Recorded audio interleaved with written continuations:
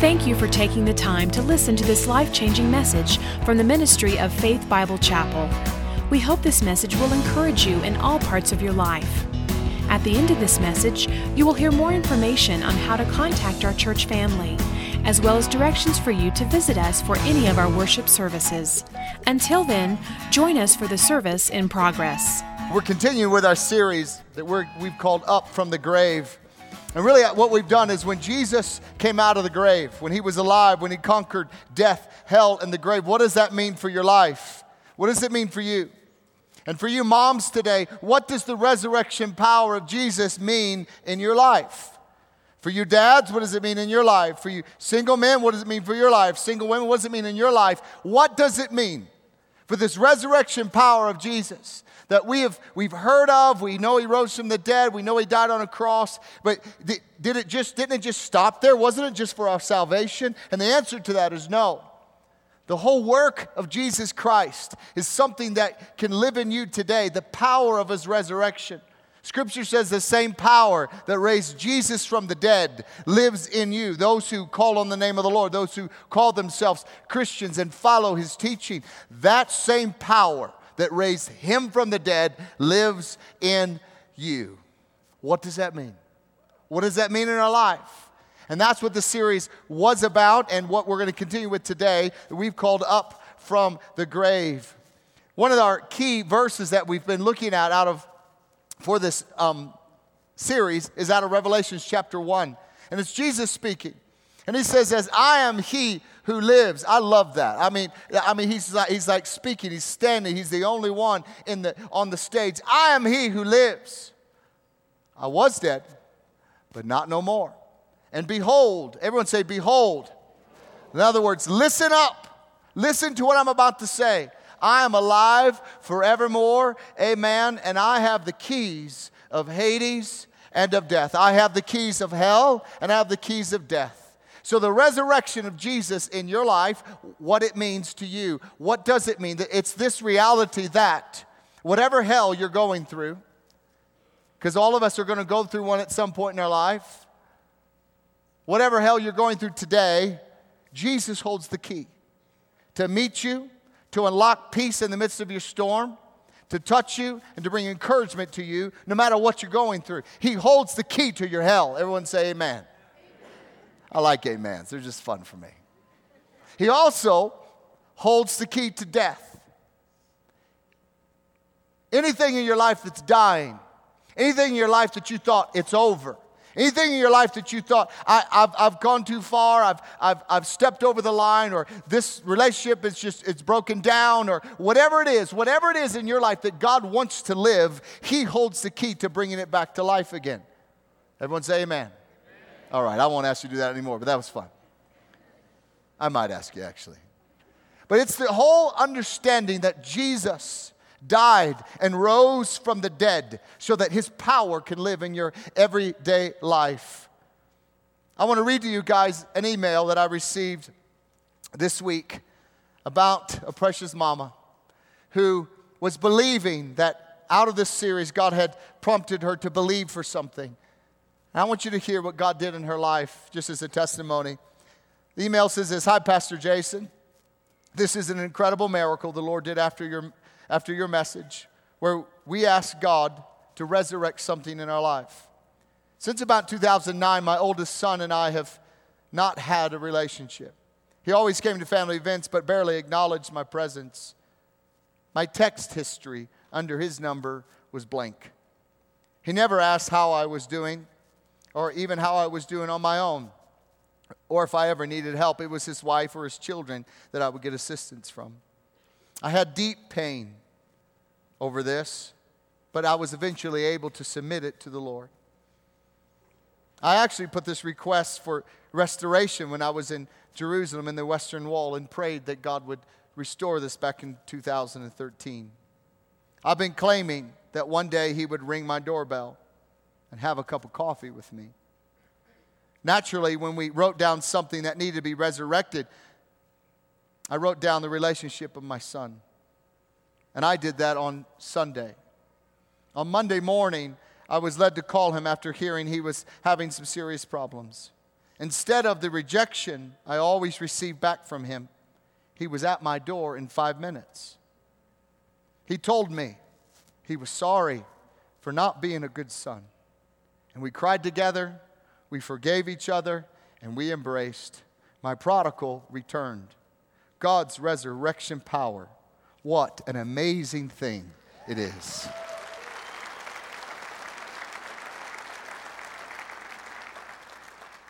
What does the resurrection power look like in your life?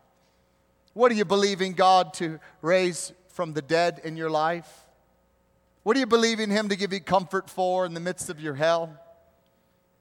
And we're going to be looking at the resurrection power of Jesus, but specifically today, this area of your soul. What does it look like for the resurrection power of Jesus Christ to resurrect your soul again? To bring areas of your soul back to life that are hurting, that are broken. Have you ever taken a soul assessment? Have you ever sat down and said, God, I just feel like my soul is damaged? Well, David writes in Psalm 23 about his soul. He says this, the Lord is my shepherd. And we're going to be talking about this idea today. I shall not want. He makes me lie down in green pastures. He leads me beside still waters. And say this with me, He restores my soul. In other words, David's soul was damaged. It needed some restoration.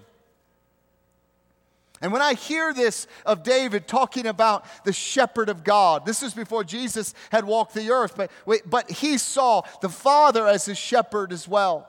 And He is today. When I hear these words, I'm reminded of the words that Jesus spoke in John chapter 10. He said this, I am the good shepherd.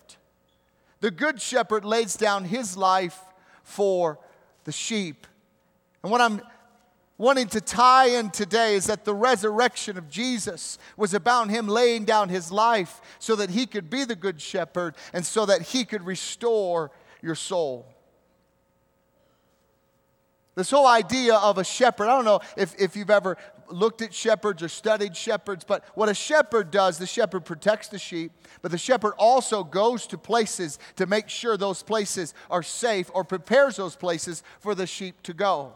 And that's what this whole idea of that David's talking about, that Jesus is the shepherd. In other words, He leads us to a place He's already been to. He leads us to the place where our souls can be restored because Jesus paid the price and went to the place, the dark place of a broken soul. And He redeemed it and He came back to life again. And the benefit of the resurrection of Jesus to us is about Jesus leading us to the place we all desperately need, we all desperately want. It's about knowing that Jesus has already gone to a place that you want to be. He's already paid the price for you to have a resurrected soul in your life. He has already cleared the way, and we need to walk in it. He holds the keys to your peace today. He holds the keys to your soul today. And as I was studying this, I was reminded when I was in high school, I worked at a horse campground. And what my job was to clear the brush and the trees and to make campsites so that other trailers can come in and park, and they rode horses in the Shawnee National Forest. And it was a lot of hard work. But my job was to clear the brush, to clear the stickers, to clear the trees for the new campsites. I had to deal with snakes, and I hate snakes. I hate them. I think they're all demon-possessed. That's just what I think. I had a friend tell me, no, those snakes are good. They keep rats away. And I was like, you mean this one? I hate snakes. I had to deal with them. One time, because I was in high school and not very smart. I'm not saying you guys aren't smart. I'm just saying I've learned. I would weed eat, so I'd clear out all the brush, I'd clear out all the trees, and then I'd have to weed eat all of the vegetation in there. And so it was summertime. I had my shirt off, and I was weed eating poison ivy. I didn't realize it. And so I went home that night, and I had the most interesting things show up, like all over me. I was in pain. It was difficult. Everyone's laughing. I don't know if it's because you got a mental picture with my shirt off or something else. I don't know what it is. But my job was to do something and to clear the way so that other people could enjoy that spot, that location. I don't know if this has anything to do with the work of Jesus, but I'm just telling you the story. They didn't have to do the work. They didn't have to suffer. They didn't have to get the poison ivy that I got. They didn't have to get the bloody arms and the ripped up. I did it for them. Now, this is obviously not what Jesus has done, but he's gone before us. He's prepared the way for us to rest. In the midst of Psalm 23, it says that he prepares a table for us in the midst of our enemies. In other words, he clears out everything that could be harming or damaging to us. He clears it out so we can find rest in the midst of our pain. And the resurrection of Jesus was all about him making a way for us to be restored back to God, our souls to be restored. And Jesus wants your soul today, I want you to hear me, to be restored, refreshed, and renewed.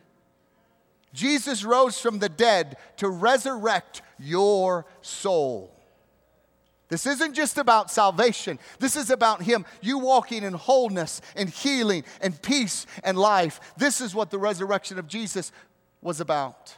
So what is your soul? What is it that makes up our soul? And I would say the soul is the part of you that does three things. It thinks, it chooses, and it feels. This is the part of your soul. It thinks, it processes in our heads. Your choices, in other words, your will and your decisions to go certain ways and to do certain things, and the way that you feel. And I think everybody in this room would know that these three areas of your life are affected by life a lot, aren't they? They're affected by people. They're affected by choices. They're affected by circumstances. And so you can be thinking right, choosing right, and feeling right, and then something happens in your life, and all of a sudden you start thinking through areas of pain. You start thinking through areas of disappointment. Then you start making decisions, or the acts of your will begin to lean towards places to avoid that pain which has happened to you, or the disappointment, or an expectation that wasn't met. And our emotions are all over the place, and it's so hard to discern the voice and the will of God when our emotions are like supercharged and flying up and down and around and all over the place.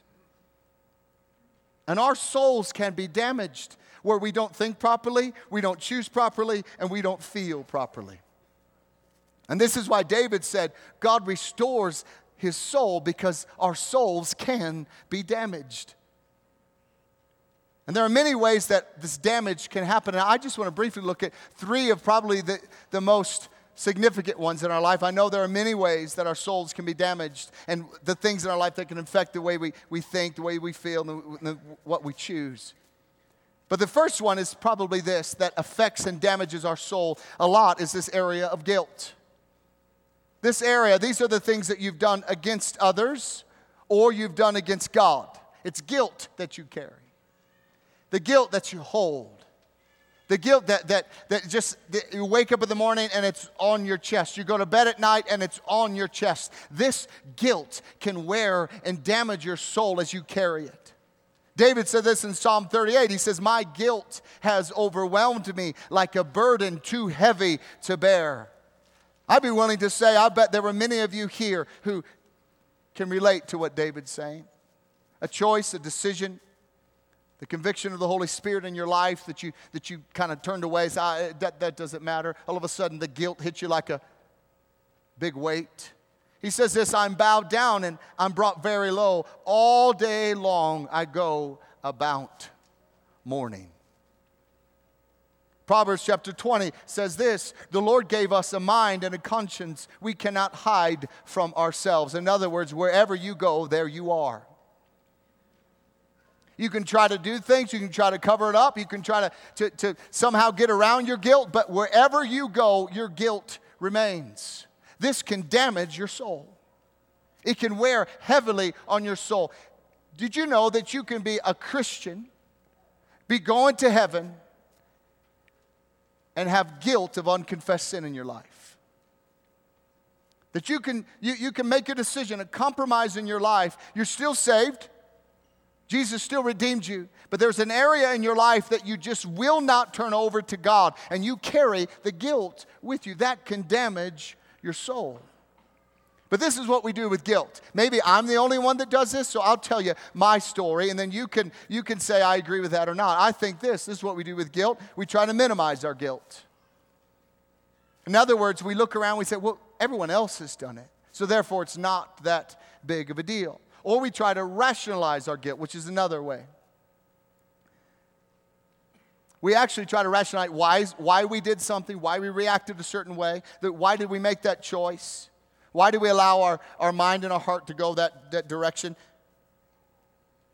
And actually what rationalizing really is we try to tell our head something's not wrong while our heart still is telling us it is wrong. It's the guilt. But we're like, it's not wrong. No, it's okay. But our guilt is in our hearts. This is actually our society. This is where we live today. And I think more and more, the separation of how the world processes and how the church processes, that gap is getting bigger and bigger and bigger. And we're about, I believe, to enter in a season in our nation where what we believe is going to cause more issues and more problems than we ever thought. But I'll tell you this, I believe we are in a season that the world is looking for a people who hold the line. I believe the world, because once they live it, once they live their life and they do what they want, they're looking for someone that doesn't compromise, that throws their lives at the mercy of Jesus Christ. That's someone who can say, listen, if this is the truth, if you'll follow this, you will find life. Why? Because follow me, I'll show you what a life looks like of following Jesus. They're looking for examples. And if we want to have a greater impact on the world, we better look different than the world. Why would the world join a church that looks like the world? Because the church wants to sometimes be in both places at once.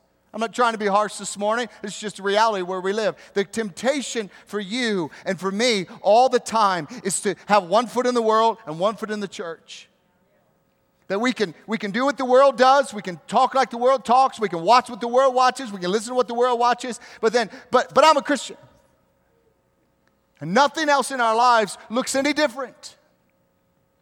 And that is the guilt we carry in all of our lives. And we make compromises to deal with our guilt. It means we compromise. In other words, when we know the standard is here, instead of us coming up to the standard, what we do is we lower the standard.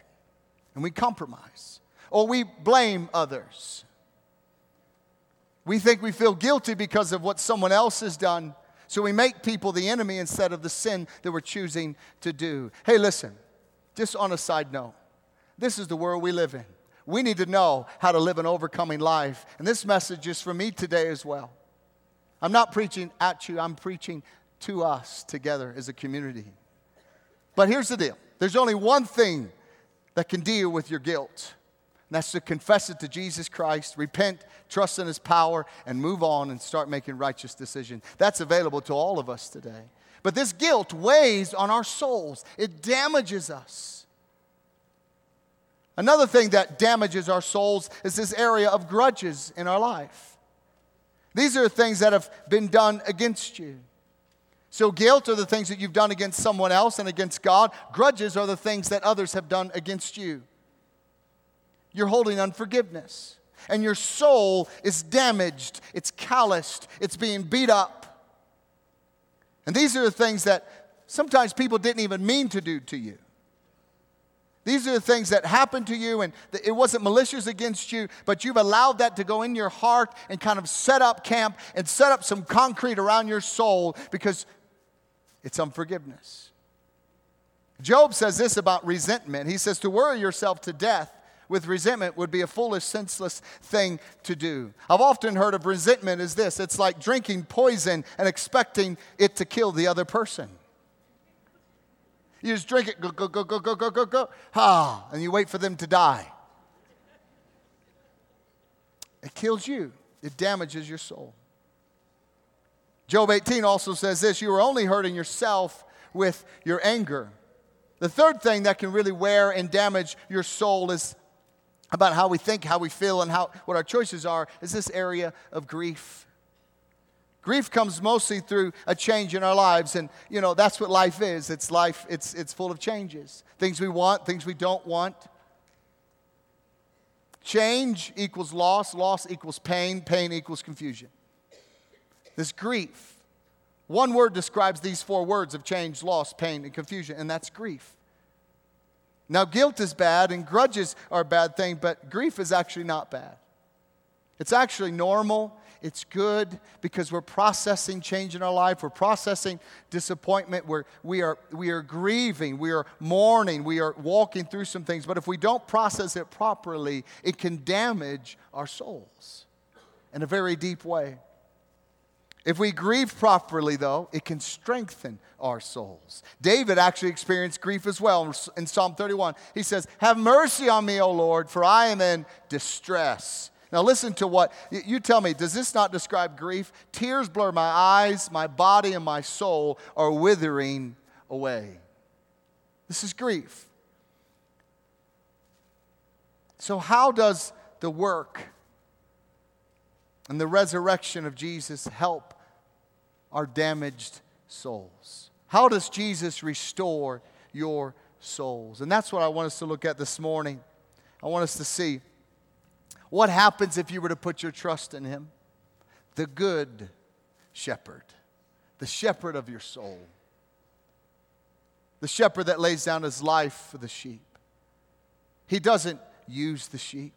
He doesn't exploit the sheep. He doesn't humiliate the sheep. He loves them. He protects them. He watches over you. And Jesus can restore your soul today because He's made the way. He's already been there. So I'm going to look at three things on how do we deal with a damaged soul and what can we take away. That how did or does Jesus restore your soul? The first one, I want to look at this issue of guilt. And I think Jesus restores your soul as we're looking at the resurrection of Jesus Christ through this simple statement that Jesus took my sins upon Himself. This is the best news in the whole world. There's no hope until you understand this. Nothing in this world can do anything for you until you understand this statement right here. This is what's called the gospel.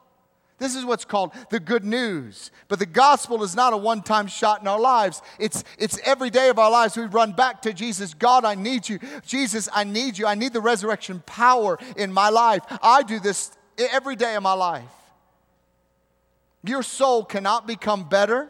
You cannot become whole. Your mind cannot become whole. Your emotions cannot become whole. And you can never be whole without the resurrection power of Jesus Christ in your life and understanding that He's the one that took your sin. The guilt in which you're feeling, He has paid the price for that sin.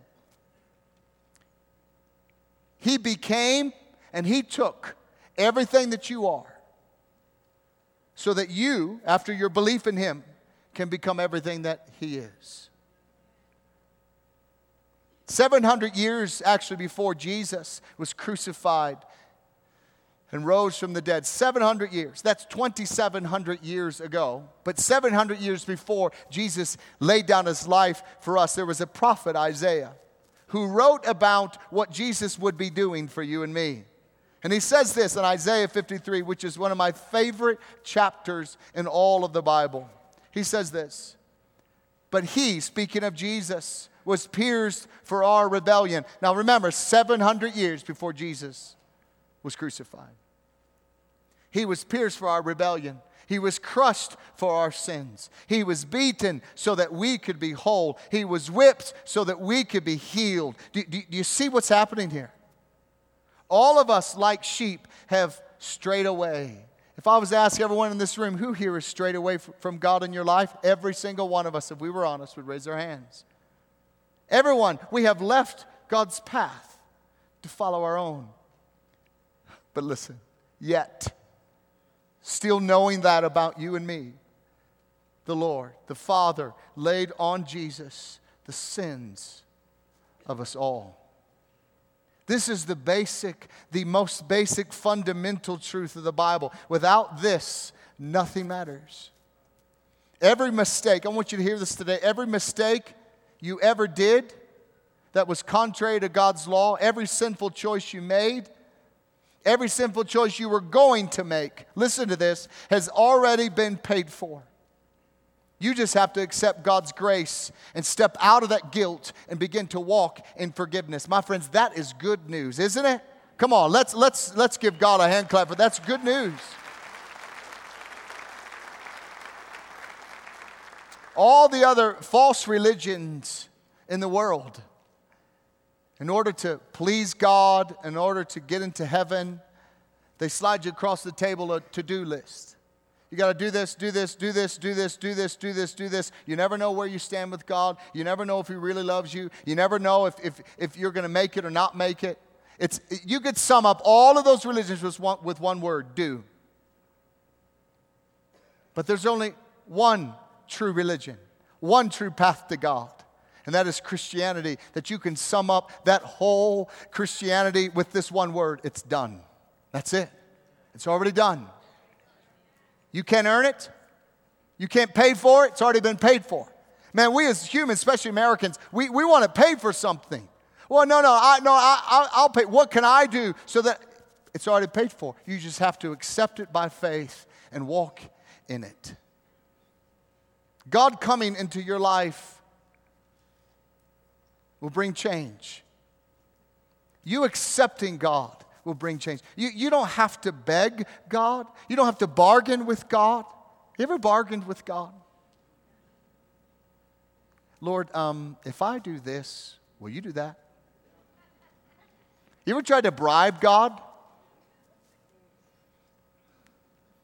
I'm just going to kick in an extra 100. Okay, God? Wink, wink. You know what I need.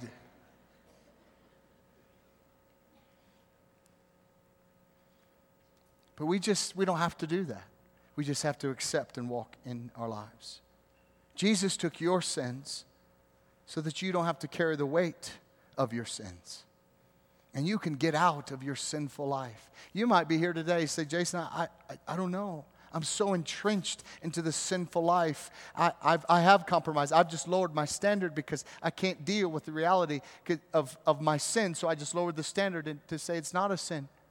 But you know deep in your heart that God has a better plan for you. You know in your heart that God gave His grace to you, not so that you can stay in your sin, so that you can have the power to get out of your sin. That's what grace is about. You can't get out on your own, but the grace of God, through His power and His love and His resurrection power in your life, He can help you get out. Jesus on the cross said, it's finished. He didn't say, I was finished. He never said, it is finished and so am I. He said, it is finished. The work of the cross is finished because He died and rose again, because His work in our lives will continue until we step into the grave and graduate into eternity. Isaiah 53 says this. He was beaten down and punished, but He didn't say a word. He was like a lamb being led to be killed. He was quiet as a sheep is quiet while its wool is being cut. He never opened His mouth.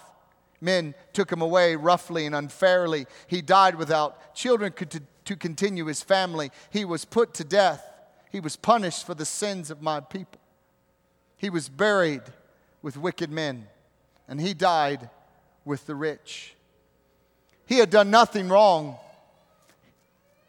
He had never lied, but it was the Lord who decided to crush Him and make Him suffer. The Lord made His life a penalty offering. But He will still see His descendants and live a long life. He will complete the things the Lord wants Him to do. After His soul suffers many things, He will see life and be satisfied. My good servant will make many people right with God, and He will carry away their sins. This is the work of Jesus. It's His work. So how do you respond to this in your life today to deal with guilt? I think it's just a simple one. You just trust the good shepherd of your soul to forgive your sins. It's very simple, but it's very powerful. You won't ever fully come into the light until you're convinced that the pain of staying in the dark is worse than the fear of being into the light. Jesus wants you to come into the light because he has hope for you. You can trust the good shepherd. Romans 3:25 says this, people are made right with God when they believe that Jesus sacrificed his life, shedding of his blood.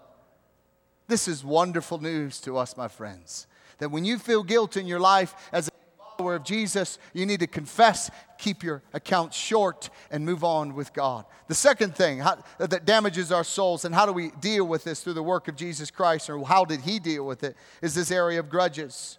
So how does Jesus help me to forgive and release my grudges that put a wear and tear on my soul and damage my soul? How does he restore my soul through his resurrection? It's very simple. Jesus turns my pain into my gain. Romans 8:28, we all know this. The scripture says this, we know that in all things, God works for the good of those who love him, who've been called according to his purposes. Please note here that this promise is not for everybody. I don't know if you've ever noticed that before. It's a promise for those who what? Who love him and are called according to his purpose. And we know that not everything in our lives goes right, don't we? We all know that. Anyone can bring good out of good. That's easy. But only God, when you look at this passage, only God can bring good out of the bad in your life. Only God can take a situation of brokenness and bring wholeness and healing. Only God can take the ashes of your life and bring forth beauty. Only God can take an area of mourning of your life and bring forth joy. Only God can take something bad and make something good out of it. Only God can take your hurts and turn them into holiness. Only God can take your wounds and give you wisdom from it. Only God can take your pain and allow you to gain something from it. And you moms today, you understand this. You understand the sorrow. You understand the pain. You understand the ashes. But I'm telling you today, God wants to turn your pain and your ashes into something beautiful and powerful. And he will do it for you. And I promise you he will. This is the kind of God we serve, the good shepherd. This is the work of Jesus Christ.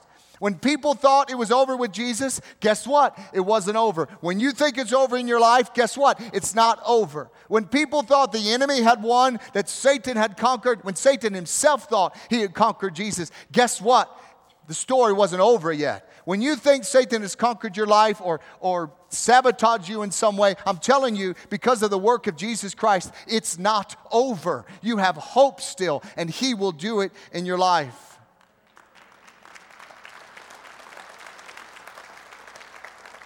You might think today that whatever was done to you has derailed your life. You need to know the resurrection of Jesus Christ tells us that he will put you back on track, and he will use your pain. He will use your struggle. Whatever was done against you, he will use it to propel you to a greater place. Only God can do that. Amen. Romans 8:28, we know this, we see this, but what's very important, why would God allow any of this to happen? Why would God use all this stuff in our life? So that we would be conformed to the image of his Son. Because God's concerned about our character. He uses conflict, he uses crises to develop our character. And here's the kicker. I'll tell you something today that I don't like what I'm about to tell you. But he's more concerned about our character than he is about our comfort. And he will not give you comfort at the expense of your character. He just won't do it. God did not cause your pain, but I promise you, he will use it for your good. The Lord is my shepherd, and he's a good shepherd of your soul. And many times we get frustrated because we want God to do things. I do too. God, I want you to do them. I want you to do something now. I want it to happen now. But let me ask you this. What would your kids be like if you gave them everything they wanted? Brats, you get a front row. Brats. For one, they wouldn't value anything. Nothing would have value. 2, they wouldn't appreciate anything or appreciate the sacrifice it took to give it to them. 3, they wouldn't respect you. And 4, here's the big one, they'd never grow up. God wants us to grow up and be conformed into the image of His Son. That is the kicker. So why is God allowing this? And why am I going through this? And why am I feeling this pain? God will use whatever your pain to help you be conformed to the image of His Son. This is a big deal. The resurrection power of Jesus is to give us the power in the midst of our pain, in the midst of our betrayal, in the midst of our disappointment, to make us more like Jesus, to use your hurts to make you holy like Him. I promise you today, what I'm sharing with you, this is the gospel. This is the truth of God's Word. I would not be a good pastor to stand up here and tell you that just believe more and all this stuff is going to go away. I would be lying to you, and I would not be doing my duty as the teacher of the Word of God. Our pastoral staff would not be doing our duty if we just told you that everything's going to be peachy, rosy. You're going to be healthy, wealthy, and wise all the time. I believe God's blessing. I believe God wants to bless you. I believe God wants to do far more, exceedingly abundantly more than anything we ask or think. I believe it all, but I also know that His main goal is this passage right here, to conform you to the image of His Son. I don't always like it, but it's still true whether I like it or not. So how can you respond to what Jesus has done in your life in these areas of grudges? 1, you need to release your offense and focus on the future. Release your offense and focus on the future. You may be a product of your past, but you are not a prisoner of your past. Focus on the future. So this area of grief that comes from the loss in our lives. Many different sources of loss of a loved one, loss of a dream, loss of expectation. Things didn't turn out the way you thought they would. Maybe it's rejection. These things wear on your soul. So how do we deal with this third area? And I believe it's this. We deal with it because we know Jesus understands your pain and heals your heart. Jesus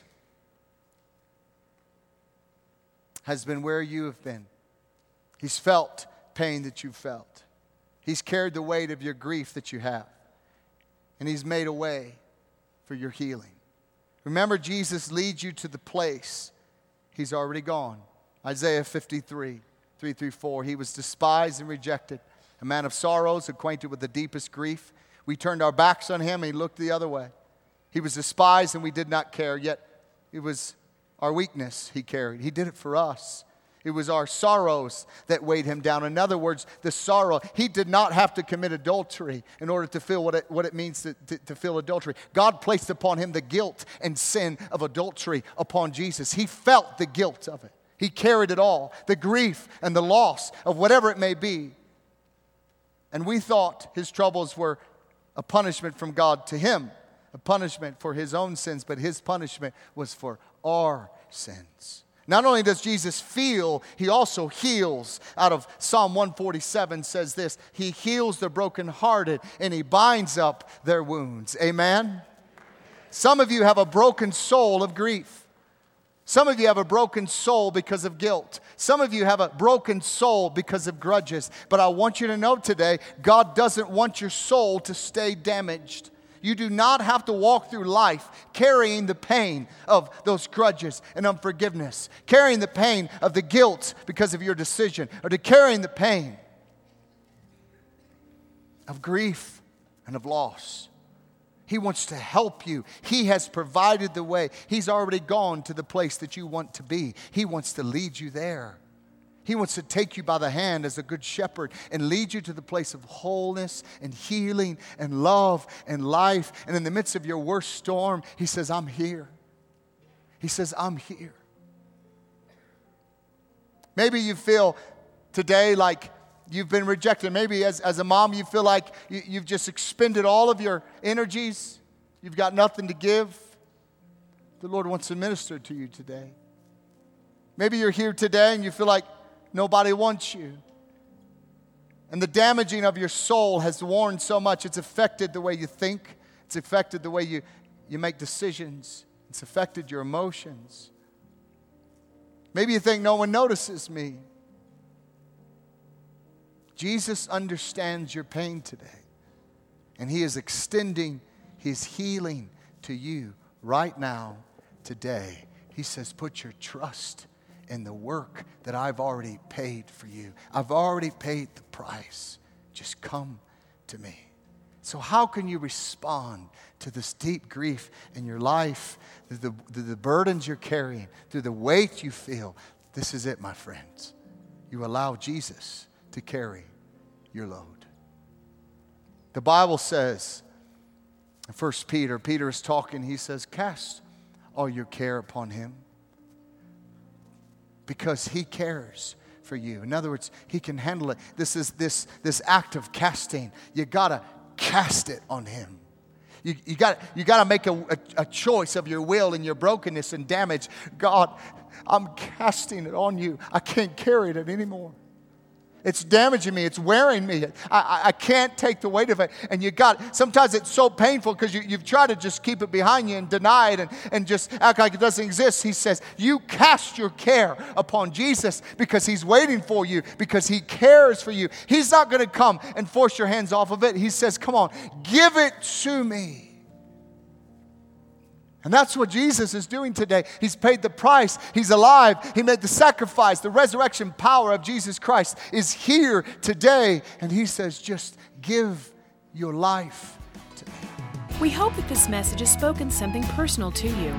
If you would like more information about our church family or service times, please call us at 303-424-2121 or visit us at our website, www.fbci.org. Faith Bible Chapel currently meets in our Family Worship Center, located on the corner of 62nd Avenue and Ward Road.